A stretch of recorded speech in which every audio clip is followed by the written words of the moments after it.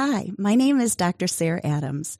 I am a board-certified pediatrician, but I'm not your pediatrician. Feel free to use my podcast as helpful information, but in no way do I intend my podcast to replace the advice of your physician. Your physician knows you and is in the best position to provide medical advice.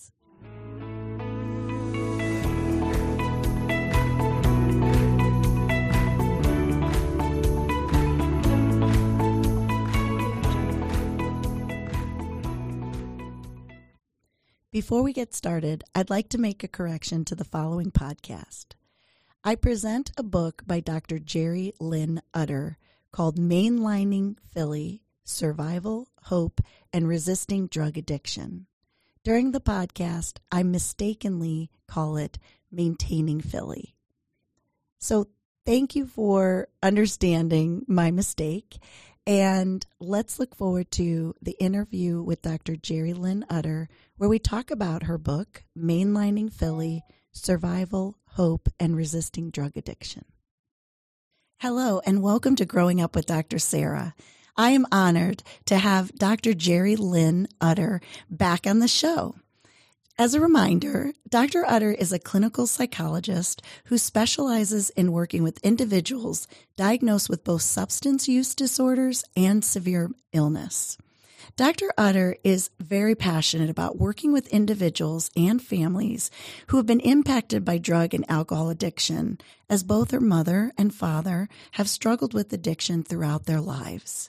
In April of 2020, she released her first book, Maintaining Philly, Survival, Hope, and Resisting Drug Addiction, which came from her desire to share her story and instill hope. Thank you, Dr. Utter, for joining me again on this. I don't even know it's not really winter in Ohio right now. It's kind of somewhere between spring and winter. I don't know about Philadelphia, but I imagine it's pretty similar, huh?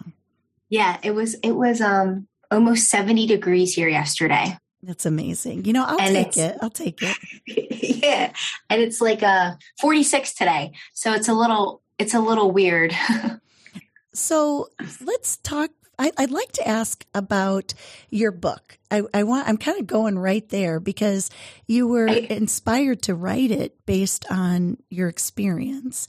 And so tell me your story. I mean, I love to hear about other people's story and just where they've been and just the impact now that I know because of what you experienced, that now you're turning around. As you said in the last podcast, you know, you had no intention of initially being a clinical psychologist, but you are, and you're changing lives. And I really want others to be impacted by your knowledge and your hope as well. Yeah. So the book, kind of like my story last time about, not knowing that I would end up being a psychologist. It was the same thing with the book. I initially started to write it for myself, just as a recollection of accounts. I thought it would be cathartic for me and actually help me with some healing. Obviously, when you go through a clinical psychology program, it's very heavily recommended that you participate in therapy. So I had done therapy before, but I felt like I had more that I wanted to get out. So I started to write the book again, chronological series of events for myself. And then as I started to write it in conjunction with, seeing patients and doing my clinical work, I really felt compelled to share it. And it was really, really hard for me because I worked my whole life hiding my personal life, hiding my, the struggles that my parents had. And I didn't want people to know that I came from the family that I did, or certain aspects of my family. So I always would be very well put together, always wanted to please people or impress people. So I always worked really hard in school, just wanted to kind of cut off that part of my life and be looked at as somebody that was successful, because I always felt like the association with my parents was negative on me. Oh, her parents, they're junkies, they're losers. So, what do you think Jerry Lynn's going to be? So I worked really, really hard to kind of dissociate myself from that. And I started to see people that were similar to me. And there's so many books out there, which are great, about addiction from the perspective of the person who's struggling with addiction. But I don't think there's enough out there about people like me. I was a very close family member of someone who was addicted. I'm a child of parents who struggled with addiction. And I feel like that perspective isn't shared enough because there's a lot of people like me. So I wrote the book in April of 2020. I released it, electronically via Kindle. And then in February of last year, 21, it came out via hard copy. And it's been really cool. And it's been a great experience, but it still gets, every interview I have gets me thinking. And I feel like I continue to learn more things about myself, but at the same time, really, I've grown that sense of community. Like writing the book and hearing people reach out to me and say, hey, like I have an uncle or a parent, or even I've had parents that reached out to me who have adult children. And it's nice to know that I'm not alone, but it's also nice to help or to make it feel like my story can help someone else. I was just thinking that when you were talking, that you had to feel that feeling like I'm not alone, because we could say that about anything that affects us, it affects our mental health, where it's so often we could be talking about depression or anxiety or substance use, and yet feel like, we're the only one that's experiencing that. But I completely agree with you as a pediatrician. We often are not really dealing with the family, specifically children that are affected. And so I'm grateful that you also are sharing your story in that way, because it is reaching more and more people. And it's amazing, isn't it, when you do tell your story, that people just come out of the woodwork and you're like, hey, yeah. And then, you learn from each other. It's so funny that you say that, because it was on television, or it was an interview or something, and I was talking about the book, and I got a phone call, and it was from the woman that I buy cosmetics from at Bloomingdale's at the counter. And she's like, I almost fell off my seat because, and she, very successful, manages all these people. I mean, beautiful person inside and out. And she literally spilled her guts to me. I've known her in that type of capacity for 5-6 years. I never knew. And then she told me her whole story. And she's like, I saw you and I never knew. Or people who read it that I would just, because again, it's not like I talked about it a lot. We're just like, I never knew. And I feel it's almost like they immediately feel like there's this connection and they can share with you their stuff. So it's definitely made me feel good self-servingly, knowing that I'm not alone, but also knowing that I could be that support to someone else. Because with mental health issues, whether it's, substance use issues are very, very stigmatized, but depression, anxiety, trauma, there's so much of it to where we're ashamed. Yes. And we don't want to talk about it, right? And there's something wrong with me, or especially with children and even adults, but with depression, you're lazy, you're unmotivated, yes. You're not working hard. And it's like, if they only understood that it's not a matter of laziness, it's literally like not feeling worthy enough and feeling so bad about yourself that you don't even have the capacity to get up and take a shower. Right.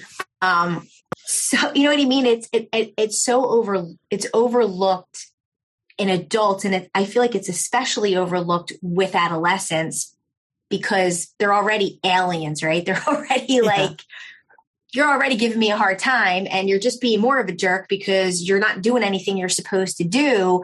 Let's take a deeper look as to why that's the case and talk about it. So it's same with substance use, disorders and alcohol and having the hard conversations with your kids, starting young. And when I mean young, I mean before middle school. Middle school's great, but start young and be honest and have that real and raw conversation about your kid. If addiction runs in the family, if you've experimented,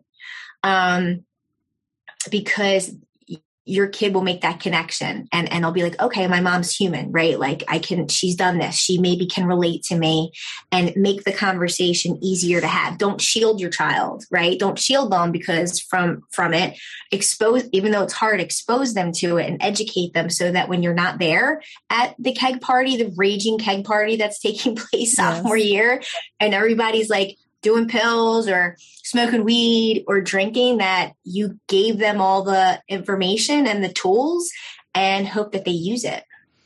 And even, you mentioned like young children, it brings up, I have a family who the one parent came to me and said, we're separated now because the other parent is now in rehab. And she has a couple boys, and she's really trying to help the boys understand why, number one, the parents aren't together, and number two, what is going on with, the other parent being in rehab, but also working with them in what they experienced when that parent was in the home. And I was really glad that she brought it up to me, because even to the pediatrician or your doctor, people have a hard time letting, asking for help or stepping up. And you're right. It's because of stigma. It's because they have a sense of self-worth that they're feeling already is impacted, which we know isn't a feeling. It is. We know that. And so for whatever reason, but I really want to encourage people that it's okay to not feel okay, and it's okay to let someone know, and then take it further if you need to, from your primary care to someone like yourself who's a clinical psychologist, because it's like treating anything else. We talk about being healthy, and I remember a pediatric psychiatrist once said, we all have mental health, but whenever we say the word mental health, we always think of badness. And, yes. but mental health is really just about taking care of our thoughts and taking care of how we are managing our experiences, and whether it's something traumatic or, in our life, or whether it's something good. And so it's such a balance. And I think communicating within the family and then, seeking help is so important. So tell me a little bit about when you were home and as a child, and some of, what you experienced in a way that, has really changed you and developed who you are today. Yeah. So, the book is an interesting read because it reads like a movie, kind of like a dramatic, movie. But when I was a kid, we always talk about psychologists, the first 5 years of life help to develop personality. Because, we have our good friend Sigmund Freud, who talks about personality and how that comes to light. And that's defined within the first 5 years. But then largely, you really want to have consistency in your life, or as a parent, you want to be able to give your child consistency, for as long as you can, right? Until they're ready to kind of move on, especially when they're very little. And I didn't have much consistency. So, when I was born, I was the first only child. My mother came from Italian American family.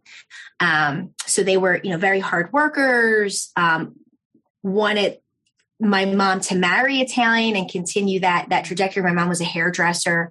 My father was, Irish and German, and was not Italian, and, grew up in a really tough area of Philadelphia called Kensington, and got involved at a young age. He was one of 8. And I could go back into his family history in drugs, starting to abuse drugs. And, by the time he was in his late teens, he was shooting heroin. Wow. So, yeah, when he met my mom, he had gotten, he was in and out of trouble with the law. And when he met my mom, he was still in active addiction. And, despite my grandmother, the Italian grandmother, saying, this guy's nothing but bad news, my mom pursued that. And they got married and then waited, because my dad said to my mother, I don't want to have children because I'm a mess. Like, I don't want to do this. And after 5 years, they had me. That the Italians broke him down. He started to work a legal job. For my father, it was dealing drugs. So there was a lot of drug dealing at a high level. So we had a lifestyle when I was younger. I don't remember the lifestyle when I was that young, 3, 4. Then he goes away to prison.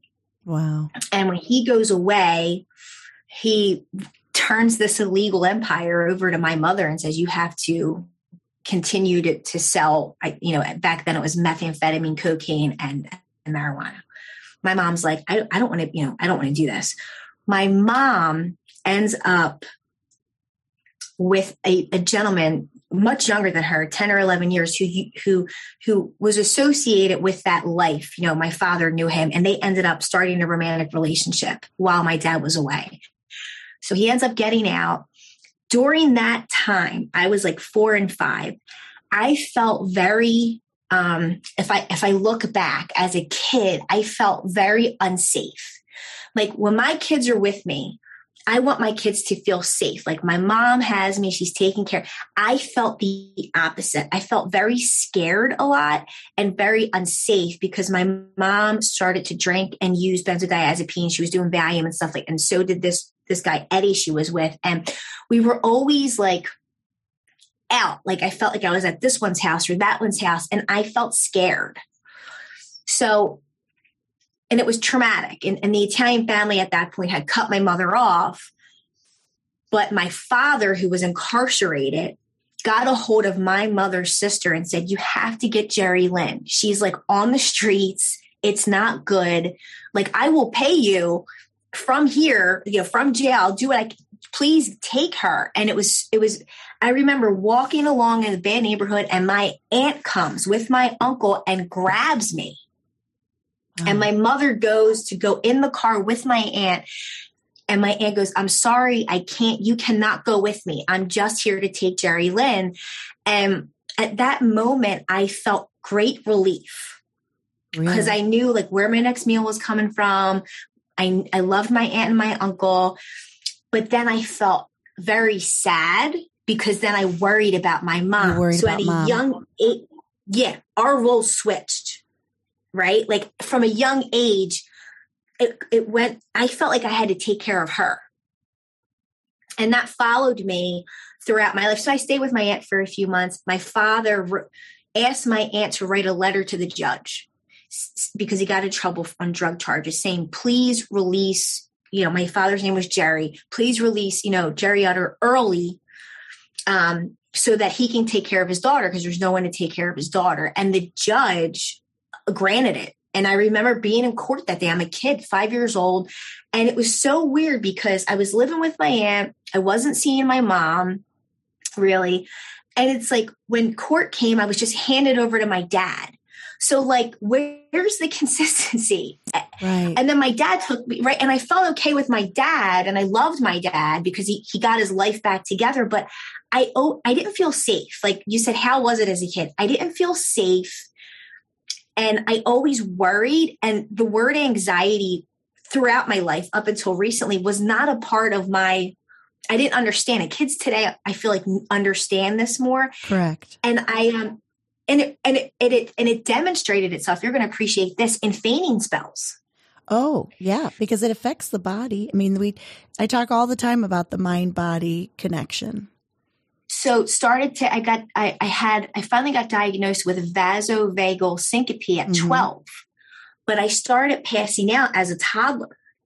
And they thought I had all different kinds. They thought she has leukemia, she has epileptic seizures, she has hypoglycemia. And I was finally diagnosed, and the doctor said the trigger is stress. And I would pass out constantly up until I started to menstruate when I was older. Something happened hormonally and it got a little bit better, but also I became more independent. I wasn't I could take care of myself. So the more independence I got, the more I think safe the less you felt. Yeah. So that's how I felt, to answer your question. As a kid, I felt I felt like the only person I could depend on was me. And I learned at a young age to fall in line with whoever was taking care of me at the time. How did the adults or caretakers in your life, did anyone at any point explain to you what was going on with your mom, what happened with your dad, or do you feel like they kind of shielded that information from you as well, as a protective thing? I mean, I could see how that could happen, but also not knowing, you kind of make your own connections. So if you don't understand why someone doesn't feel good, for example, and they don't say this is why, then you start thinking, well, maybe they're mad at me, or maybe I did something to make them sick. So was anybody communicating with you about what was going on around you, or were you kind of left to yourself to come up with your own conclusions? I don't remember my mother's sister sitting me down and talking to me. I remember seeing it kind of like I was left to my own, but I would hear them. See, very loud Italian family. So even if they weren't talking directly to me, I was always all ears and listening to the conversation. So I had an inkling. What really helped me, and I know this is going to sound crazy, I've dissected this. Maybe a part of this is idealization as a coping strategy for me to be able to forgive my parents. But my father, when he got out of prison, he started to educate me 5 and 6 years old about addiction. And he described it as a monster that lived inside my brain. I remember you telling me that. Yeah. Yeah. And he would use his life, but how his poor choices impacted me. Like, Jerry Lynn, do you remember that time we were living in a 2-room efficiency when I got out of jail? Do you remember that? And you didn't really have anything. That was because I didn't get my education and I sold drugs. And so my father would talk to me on this level where I could understand. And he was a very charismatic, charming person. And do you ever have a conversation with somebody and you're like, wow, they just draw you in. You can just kind of sit there. That was my father. He was very talented that way. So I give him a lot of credit because he's the one who really sat me down and started to explain why this mess was happening around me, and even explain my mom's drinking and this is what happened. And so I credit him with the psychoeducation and really starting at a young age to explain to me what the risks were and how I suffered the consequences of their addiction, and explaining that to me in ways I could understand. We've taken your birthday money because we couldn't pay the bills, because I don't have a good job, because I'm a felon. He explained it in a way that I understood. The Italian side of the family, I do remember, this is a funny story. Again, for me, humor is a coping strategy, but I have it in the book. There's a section where I was at my grandmother's house, because my aunt and everybody had taken me. We're visiting my grandmother. And they kept saying my dad was at the fat farm. When he was in jail, your dad's at the fat farm. And I'd be like, oh, okay, dad's at the fat farm. My dad was almost 6'3", and he was a big guy. Well, when he got out, he was fatter. So I remember turning around to my grandmother and I'm like, wait a minute, I thought you said he was at the fat farm, he was going to lose weight, but he's bigger. So that's how they told me at 5 that my father was in jail. He's at the fat farm losing weight, but he got fatter. So because he stopped using meth, right? And, living this crazy lifestyle. So they did try my grandmother did tell me things like that, but at the end of the day, they weren't very good at being cautious when they spoke. And that's a part of what I think helped to develop some of my struggles, because I didn't want to be judged the way they were amongst the family. I didn't want to be looked down upon. So I intuitively learned how to say or do things, right, like that aligned with what I knew that people liked. Based on what you were already hearing. Right, for them to accept me, because I didn't want them to think that I was, like my parents, because they talked so badly about my parents. Aww. So what is your relationship now with your family? So it's not my dad, unfortunately. So my father, very interesting character, in 1985, got out of jail and stopped. Never touched a drug again. That's excellent. So he was great for a long time. Has a brilliant idea when I was 12, so 7 years later, to buy a bar in the middle of one of the worst neighborhoods in Philadelphia, Kensington, and my maiden name is Utter. So he names the bar Utter Nonsense, and that's exactly what the bar was. Every character you can imagine came in and out of this bar. We were in the middle of a drug-infested area, and things with he and my mom never, looking back and getting a chance to talk to my parents as an adult, they never kind of rekindled any type of romantic relationship. So Dad stepped out on my mom again for the 100th time, because he had a history of that, and started drinking. And he became somebody I didn't know anymore, because, he started to drink and he bought this bar, and my dad always talked to me about how it runs in the family. And I know he stopped and he cleaned up. So there was a period when I was in high school to where I didn't talk to my father. It was either my sophomore or junior year of high school until I graduated from college. I cut him off because all he was doing was drinking, and he was with somebody that, of course it's easier to blame the person he's with. So I was just angry and I was upset, and I cut him off. My mom ended back up with the guy that she was with, Eddie, the guy that she was with when my dad was in jail the first time, and had a child.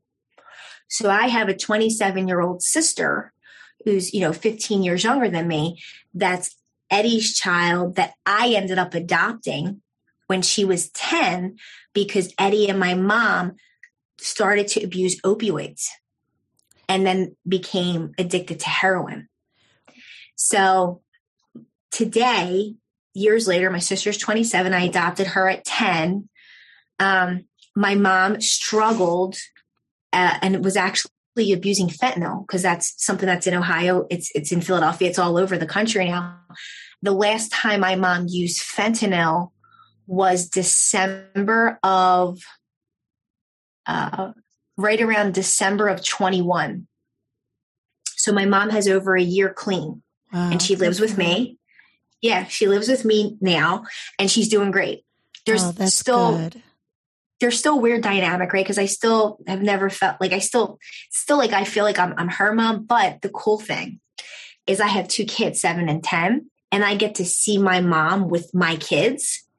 And that's the part that's super rewarding, because I get to see like her be like a good parent or a version of a good grandparent. Yes. And it makes me happy. So, and she makes her happy because she's getting like another chance, kind of. Yes. My dad passed away in 2010 from pancreatic cancer. So we reconciled. Sorry. Yeah, we reconciled when I got out of undergrad, because I wanted to stick it right up his rear end, because, oh, Jerry Lynn, I want you to be the first on my side of the family to graduate from college. And he always was really big on education, even though my dad dropped out of school in 9th grade, was severely dyslexic. And he always, education, staying away from drugs, putting your family first, being spirit, was things that he talked about that he just didn't really do too well. So we ended up reconnecting after undergrad. And my father, this is funny and super interesting. My dad ended up leaving the woman he was with and moving in with me to help me raise my mother's daughter. Wow. And so how did that go? Awesome. My dad carried a lot of guilt for how my mom became addicted to opioids, because I think he blamed himself because of how poorly he treated her. She went back with this guy, Eddie. They ended up, so I think he felt bad about all that. So, and then he finally left the woman he was with, dried up, wasn't drinking as much, was drinking at night, but was functioning more now, functioning alcoholic, if you will, and helped me with my sister. And I had to become her kinship foster parent first, because I went through and I formally adopted her, and my father was her foster father through the system. And you were all together. And we're all together in my apartment, right? Because I'm in my 20s. I'm young at this point. And my sister, her name's Dominique, she calls my dad F squared because it's her foster father. So F to the second power, F squared. Yes. Foster and they power. had this, and they had this great relationship, and it was awesome. And he helped me a lot, and she loved him. And her father, Eddie, was in and out of her life. Sadly, devastatingly, it'll be 4 years this August. He died of a fentanyl overdose. Oh, no. So my sister, being his only child, had to take him off of life support after he overdosed on fentanyl. Oh, and he's passed away. My dad passed away. My mom's clean and sober, and she's living her best life. She gets her hair done. She gets, makeup all the time. I mean, she's just, first time in her life, I think she's actually happy. It's amazing hearing about your parents and their characteristics, because they sound like really wonderful, cool people.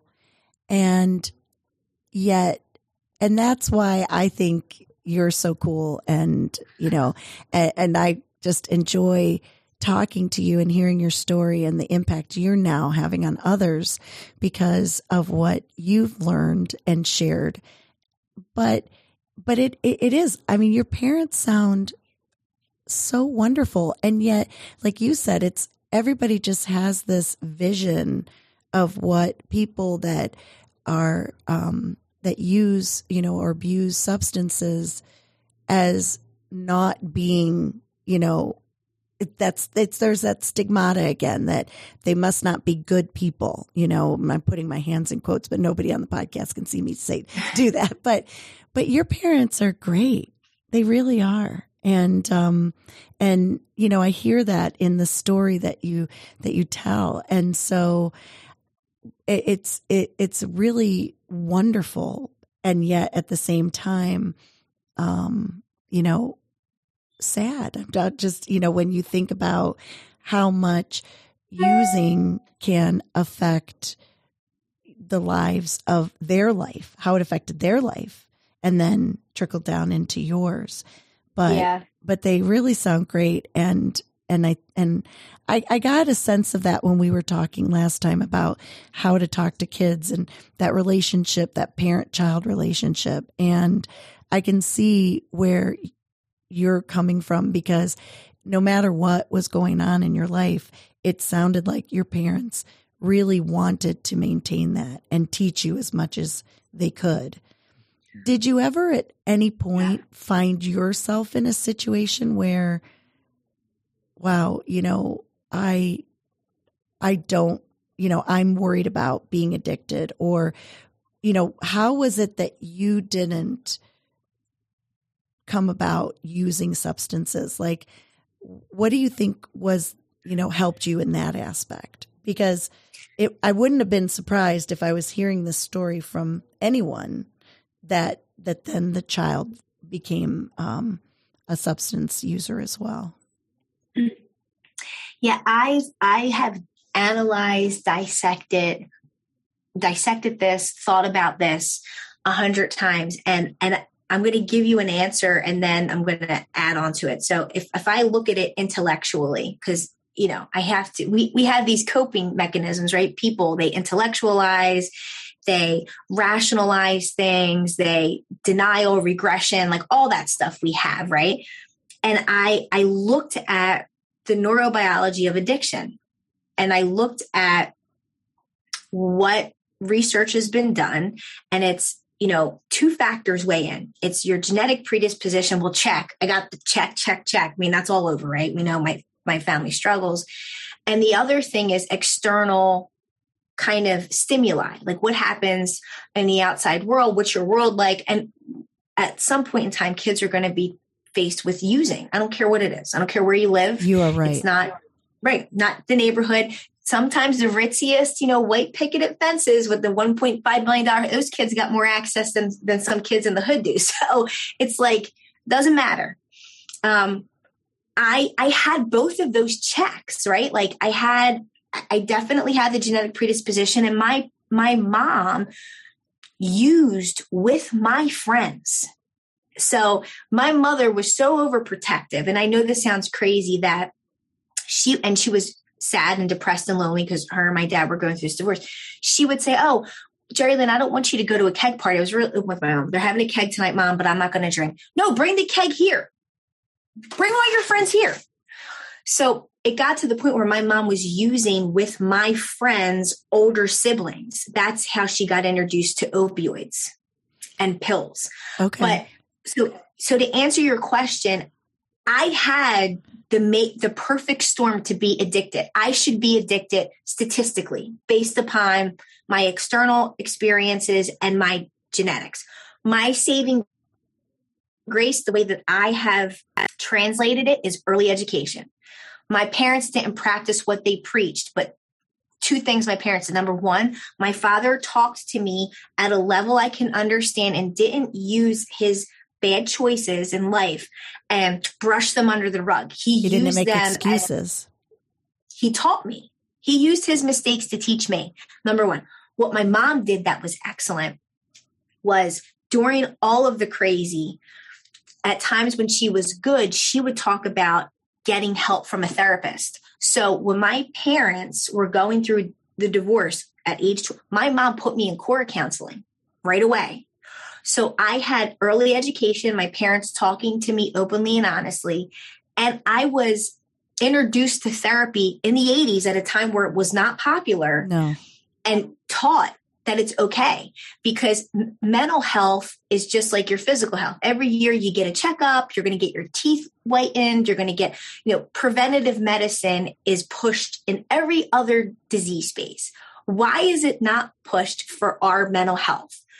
You don't need to wait until you become diagnosed with depression or anxiety to get help. Look at it like car maintenance. You got to get the oil changed. I put myself in and out of therapy throughout my life because I may feel a little down. I may feel a little stressed. Well, guess what? Instead of hitting the bottle, because have I thought about it? Yeah, I know that's a monster. So what do? I use the back of my insurance card and I get back into therapy because I want to get help before it gets out of hand. And we have to start to look at it that way. So I think that's what's helped me. I'm not super religious, though raised Roman Catholic. And I do think I have some type of guardian angel, because I really should. I feel like I should have went down that road, and I have such strong resilience that I feel like I have to give it some type of divine credit. Somebody has been looking out for me or something. Mm-hmm. And I truly believe that. And I appreciate that support. And you're right, because like you said, statistically, but you broke that statistic, and early education, discussion, communicating, and not being afraid to talk to the kids at the developmental level that they understand. I say it over and over again, and it bears repeating, because we always want to shelter. We don't want to talk about the uncomfortable things with our kids, or maybe we don't even want to talk about the uncomfortable things about ourselves, but your parents were willing to do that. They were willing to be vulnerable and talk to you and be able to say, these are the mistakes I made, and hopefully you can learn from them, as opposed to, trying to just hide it, make excuses, push it under the rug, that kind of thing. And I truly believe, like you do, that for anyone in this situation, that is the key. Mm-hmm. How can people, I know I'm inspired now to go and read your book. And I think even the title, Maintaining Philly, I mean, it sounds like a movie to me, and I'm not belittling it because I have chills right now. Your story is really amazing, and it has a wonderful ending, and your story is continuing. There's no end, but that chapter, the ending of your book, the chapter that you're living right now, your mom is home. She's clean. She's with your kids, and, like you said, almost getting a second chance. And then your relationship, being able to share your relationship with her now. And because we all know too, when it does come to substance use, I had a parent tell me that it's worse than cancer because they just don't feel like it's always something that could recur.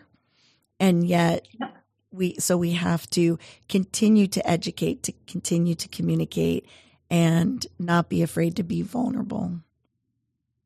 Yeah. And talking to kids at each developmental stage, it's not like that one conversation you have that you dread. Like, it has to become a dinner conversation. I have a 7 and a 10-year-old. And if she was here, my daughter's 7 or my son's 10, they would tell you about the monster that lives inside their brain. Mm-hmm. So, and they know the whole spiel. People say, didn't that scare you? It didn't scare me. She asked me last weekend, Mom, can you show me the monster that lives inside? Like, she wanted a picture of it.